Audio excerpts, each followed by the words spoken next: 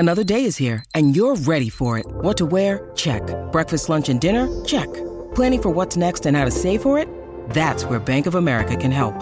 For your financial to-dos, Bank of America has experts ready to help get you closer to your goals. Get started at one of our local financial centers or 24/7 in our mobile banking app. Find a location near you at bankofamerica.com/talktous. What would you like the power to do?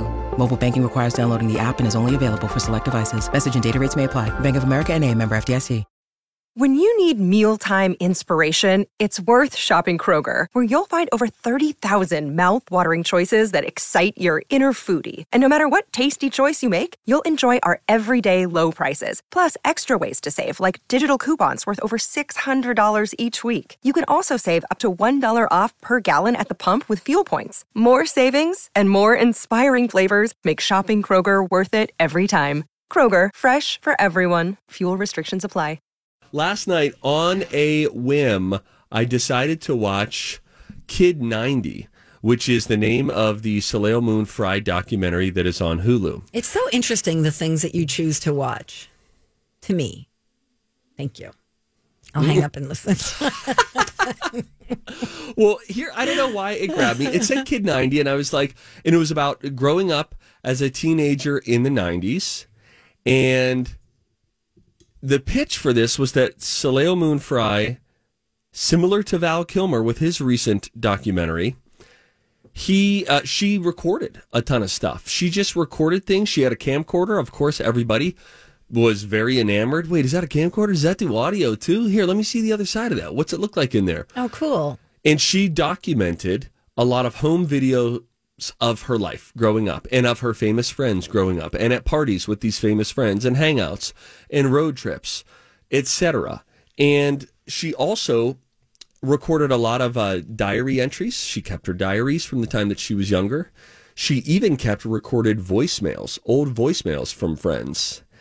And that is what piqued my interest, was knowing that this would be a, kind of a peek inside. Not the PR version of what people wanted you to see in the 90s, but a peek inside. So in the documentary, Soleil Moon Frye sits down and talks with some of her famous pals, David Arquette, Mark Paul Gosselaar from Saved by the Bell fame, Brian Austin Green, or Bag from 90210, who, by the way, looks like he's gotten some work done around his eyes. Who has? Which one?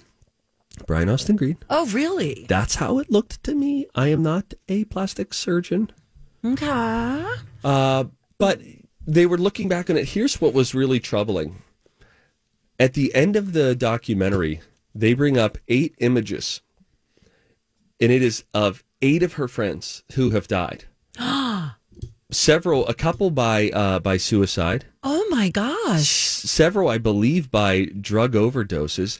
And she is recounting, listening back to, for instance, old voicemails from, do you remember the actor Jonathan Brandis? I don't. You might, if you Googled him. Jonathan Brandis, his look might sort of help you to recall some things. He was in Neverending Story Part 2. He was in the show Sequest, DSV, which I really watched and liked as a kid in like the mid-90s. Yeah, he looks familiar. And sure. And he ended up taking his life in 2003. So part of this is her recounting,